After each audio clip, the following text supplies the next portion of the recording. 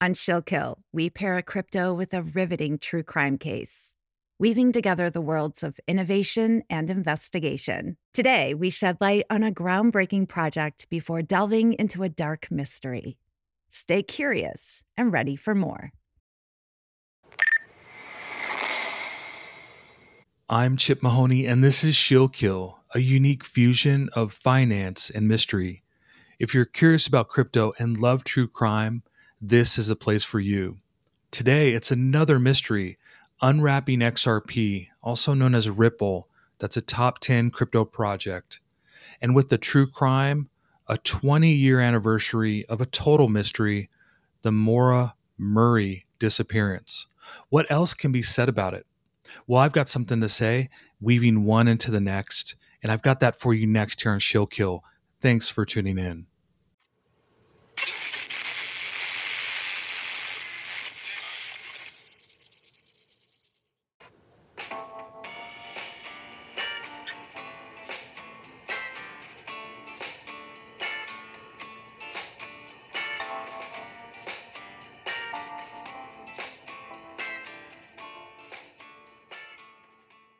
This is the audio version, but if you like video, there's Spotify, YouTube, TikTok, and whatnot.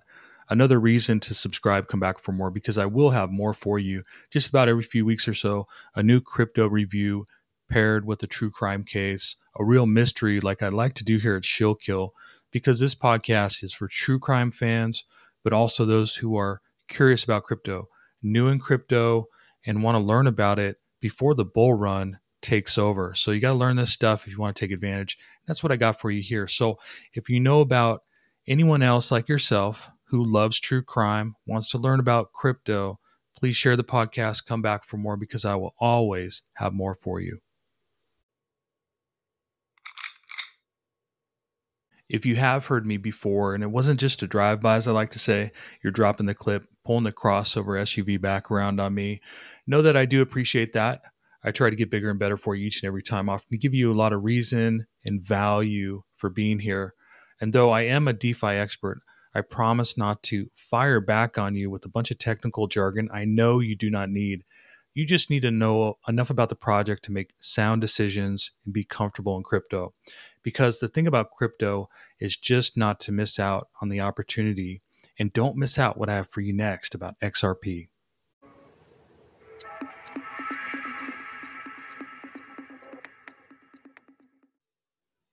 XRP. This is a top 10 crypto project. If you head over to CoinMarketCap, you will see in the top 10 of all cryptos, currently trading around 52 cents a share or so at the time of this recording, which is kind of typical because I kind of see it like a stable coin. It doesn't move too much to the up or down. It just kind of stays the same. And that's got to be frustrating for people who've been holding this for a while. So it's kind of boring, in my opinion. And in crypto, you got to be excited. So unless you're really excited about what these guys do, how they work with banks, and they're doing a lot of things with payments and so forth, unless you're really thrilled about that and it's a page turner for you, then, there's just other cryptos out there to be excited about, those page turners and those mysteries to unravel. But you got to do your own research. And I guess the benefit here is that it is in the top 10, it's legitimized and so forth. And I think for somebody new in crypto, when they rush onto the exchanges and they're like, I don't want to miss out, I think they'll be attracted to something like XRP when they see it, because they're going to be attracted to the top 10 and also other cryptos that are pulling a bunch of green candles. So it's something to just think about. It's just to be excited about what you're doing when you do your research. But this is a blockchain. I think it was created over 10 years ago to compete with Bitcoin, because as I've said before, Bitcoin's kind of boring, kind of slow. It reminds me of a cold case in a way in that it's just super slow. It's like 5 to 8 transactions per second. It's one of the downfalls to Bitcoin. But, check out the previous episode where I talked about stacks, learn something about that, what can be done with Bitcoin. Nonetheless, XRP does a lot more transactions per second, so it's way more efficient. However, it's got a much bigger supply than Bitcoin, because Bitcoin has a 21 million supply, and that's really attractive to just about anybody who's a holder in traditional finance and so forth. Only 21 million. There's way more XRP than that. And maybe that's why it just kind of sits in the middle like a stable coin. But do your own research. And if you love what they do and you find it thrilling, that's a page turner, then yeah, you can get it on a centralized exchange, trade out of your bank account, and add that to your portfolio. But the key thing here, the takeaway, and it's kind of the transition into the true crime, is decentralization, meaning that when you're on a centralized exchange like Coinbase, for instance, you're kind of working with a bank anyways, because, in the real world, when you're out at the bank, they can be closed the next day. They can put a message on their website. They'll be closed for the holidays, open at certain hours, or maybe even freezing assets because there's some catastrophe. So they have control and authority over what's going on. They're a centralized figure, and decentralization is a key component to crypto. And that's why I think the XRP victory is really important, at least for now, because it keeps decentralization in place in a industry that's always trying to be more centralized, to have that authority figure. And there's this old saying, for a new industry, it's an old saying that not your keys, not your crypto. So yeah, they do have control over things. Like if you're working on Coinbase to acquire the assets, they can do basically whatever they want. And so when you have the SEC trying to say something's a security, they're really trying to centralize things more and more. So it's an important victory there. But decentralization means that, like on a blockchain like Ripple or Bitcoin, where they're mining the blocks based on smart contracts, that there is no authority other than the smart contract. As long as those parameters are met, then you can do business. So it's very inclusive. And so that's really important. And that's a key aspect of crypto, is to be decentralized, meaning that on a blockchain, that it's essentially a peer-to-peer network. You're not leveraging computing power by working with a centralized company like Google. You're not trading US dollars to use their computing power to run apps or do anything like that. The computing power is leveraged to a peer-to-peer network, and that's what a blockchain is. It's just peer-to-peer computer network, and keeping things decentralized in that manner. So if that remains that way going forward in crypto, and XRP isn't sued again by the SEC, which I would say, well, you can't trust that not to happen, because they've sued Binance. They've sued, Binance.us, and they've sued Coinbase as well. So even if they lost against XRP, doesn't mean they won't sue them again, because they're always trying to centralize things in order to have control over that industry. And now that Bitcoin was legitimized through the spot ETFs and traditional finance came into play, the biggest traditional finance there is, because they favor Bitcoin, then that wasn't such a victory for decentralization. That was more of a victory for the authority figure who wants to control what you do. It wants a piece of the action by telling you they're protecting you. It's like going through the airport line. You're not doing anything wrong, but you got to pay them in order to not be hassled. So you got to do that. Now, the mob guys will tell you that's racketeering, and they'd be right, but that's just the way that it goes. So decentralization is a thing. And when you're looking at cryptos, think about XRP, know what they're doing. But if you find it boring and you could care less about how they're working with bankers, because that's not exciting at all, that's not a page turner, then there's others out there to get excited about. But in the true crime and the story I have here, the Maura Murray mystery, 20 years later, what more can be said about it? Well, I'll be covering some of the things that stick out to me, sort of a recap, but in my author mind, some things, especially inside the vehicle, that call out to me in a way. And I will be talking about decentralization in that case, and see how I kind of put things together in this blockchain, see if it makes something for you on this episode. And I got that next for you.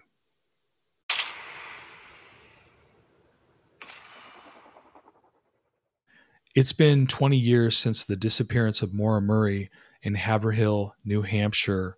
She was 21 years old. It was February 9th, 2004. Her car hit a snowbank and she was seen for a little bit and then she was never seen again.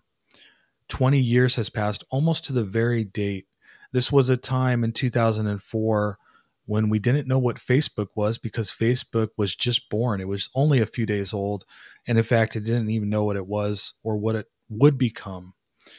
Nor did we know, but we certainly know that today. We know what social media is, and we didn't have blockchain. We didn't know what that was either. So if we're talking about this happening in the modern times, when we have social media, we have so much access to everything, and we have blockchain, then I think we would know a lot more about what happened to Maura Murray on that day. We might have even found her because in today's age, I don't think this stuff would have happened. It was right on the cusp of social media, sharing information, and of course, blockchain, because blockchain like XRP, Ripple, and Bitcoin can do things, but I think something like Avalanche, which is a proof of stake blockchain, if you use that investigations where you can trace information, catalog stuff, timestamp everything, then I think the information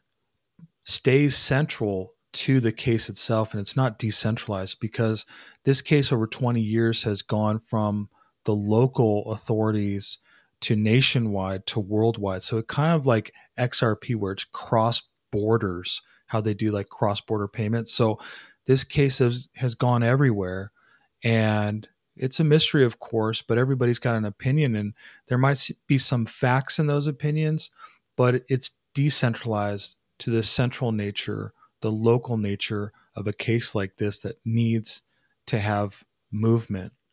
So if it happened during a time when social media, everybody knew how to use it and share it, and maybe even had blockchain to store information, track all the data, everything, and keep it more central to the case itself, then I think we would maybe find out more about what happened to her on that fateful day.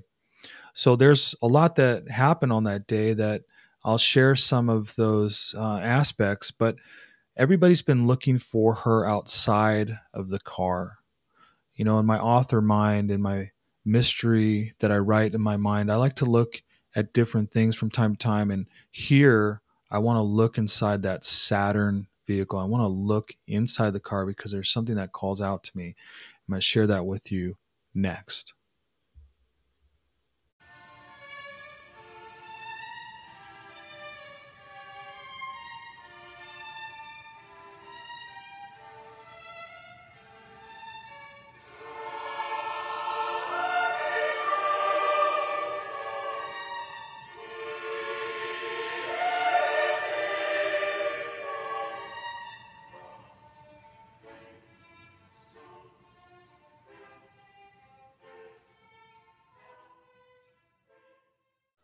What can you say about a 25-year-old girl who died?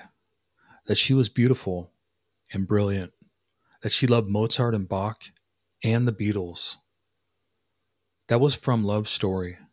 But what could you also say about a 21-year-old girl who may or may not still be alive? That she was beautiful also. Her name, Maura Murray. And we're still looking for her 20 years after she disappeared. February 9th, 2004, Haverhill, New Hampshire. What happened to her? Is she still alive? People have been looking for her outside of her car for 20 years. This story has gone local, national, and worldwide. But I want to look for her or more about her inside of her car. Inside of that Saturn is where I want to go to now. What was she like and why did this have to happen? Because if it happened today with social media and all the technology we have, the tools of our trade, blockchain, and so forth, then maybe we would have learned more. But this was the day that social media was born, and it's just a different world today. So what can be learned about going inside the car? There's one thing that calls out to my author mind, and it's a book that she had on her person called Not Without Peril. And this is a book that really only a hardcore adventurer type would have on them. I can't imagine a casual person to the outdoors or somebody with other interests would have this type of book that they would not only have in their car, but they're taking with them where they go. And it's kind of like, something that's close to them, maybe like a Bible for the outdoors, especially for the White Mountains there in central and northern New Hampshire, where I'm told it can go from summer temperatures to sub-zero overnight. And that book, Not Without Peril, is quite a read. I've read through some of it and also the reviews to learn more about this book and why it was written and what it's all about, because I've never been to that area. But Not Without Peril, that's something you can translate into saying not without immediate danger. So when I think about Maura, I think about her not being without immediate danger. Something was happening. But this book, I think, says a lot about this beautiful girl, that she wasn't your average girl. This person was different. To have something like this book on her person says a lot about her, at least to me, to my author mind. Now, when I read through the reviews on this thing, it's very interesting to me that every chapter of this book is another person's death, another person's tragedy. It just goes from one chapter to the next. And apparently the author grew up in the area and knows it like the back of his hand, they would say. But the reviews are also very important because these are from people that have physically been there and know other stories as well. So I think Maura was intrigued by this enough to take this book with her where she was going. I don't know how long she had it, where she purchased it. I don't know if it was something from a college course. I have no idea, but it was in her vehicle. And I think that says a lot about her and maybe something about this case, that she was not without immediate danger. What does that mean? Here's how I kind of see it. And this is my author mind. It's just speculation, but I'm going to kind of flesh it out here. During that day, she had alcohol in her car, at least. She might have had it in her body, but that was also in her car. And this accident happened at a hairpin turn where her Saturn went right into a snowbank. And I can imagine that area, that snowy area, maybe getting closer to dark. And it's just hard to judge what's happening with the road, how fast the turn is coming.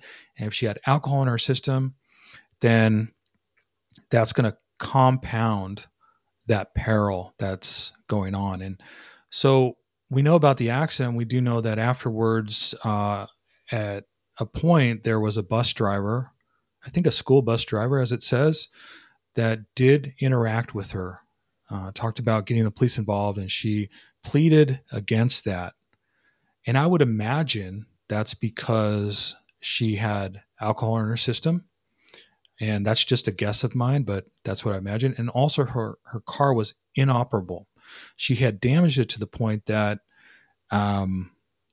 it just wouldn't work. So maybe that was something that made her feel terrible because of, I don't know, if that happens, it just, it's not fun. So no police involved, car is stuck, it's cold out, and she doesn't want the police involved and she doesn't want any help. But she does have a book inside of her vehicle that talks about the most treacherous outdoor stuff you can imagine, where you go out one day and it's summer weather and it goes sub-zero overnight. Now, she's not in the White Mountains, but she has this book in her car. So what does she think about her immediate environment when she looks around? Is she familiar with it? She might be. Is it the White Mountains? Is it the most dangerous, perilous place in the United States, according to this book? No, it's not. It's close, but it's not where that place is. So if she has this book and she is maybe preparing to go to the White Mountains one day, or maybe she's been there before, I don't know. But this environment, this immediate environment, seems not as dangerous to her as something that's like in that book. So that survival manual is kind of like 10 times the situation she's in. So I think she's rather confident about what she needs to do and where she needs to go. And maybe when she goes through that area, let's say a wooded area or somewhere there's not a lot of homes. I don't know. I've never been there, but maybe she feels very confident about what she's doing. And maybe because she is a little tipsy, had some wine in the car, maybe that's affecting her judgment. So if there were any other book in there other than this one, then maybe I would think otherwise. But when I read through the reviews here and I learn more about this book, it's just one chapter after the next of people who went to the White Mountains and died, like a tragic event. And so she must have read about those events. She might have finished the book and maybe she had reread it, but it was on her person and she was taking it with her somewhere. It wasn't necessarily a book that you found in her bedroom or where she lived. It was physically in her car. And I think that says a lot about her. So when this accident happened, when these events happened, it was a perilous situation. However, I don't think she saw that she was in immediate danger, and therefore she denied, any help from a school bus driver or getting the police involved. And maybe if not having the police involved, she's not going to get a ticket. She's not going to get in trouble. She might be able to figure out on her own without anyone knowing. So maybe that was her mentality at the time.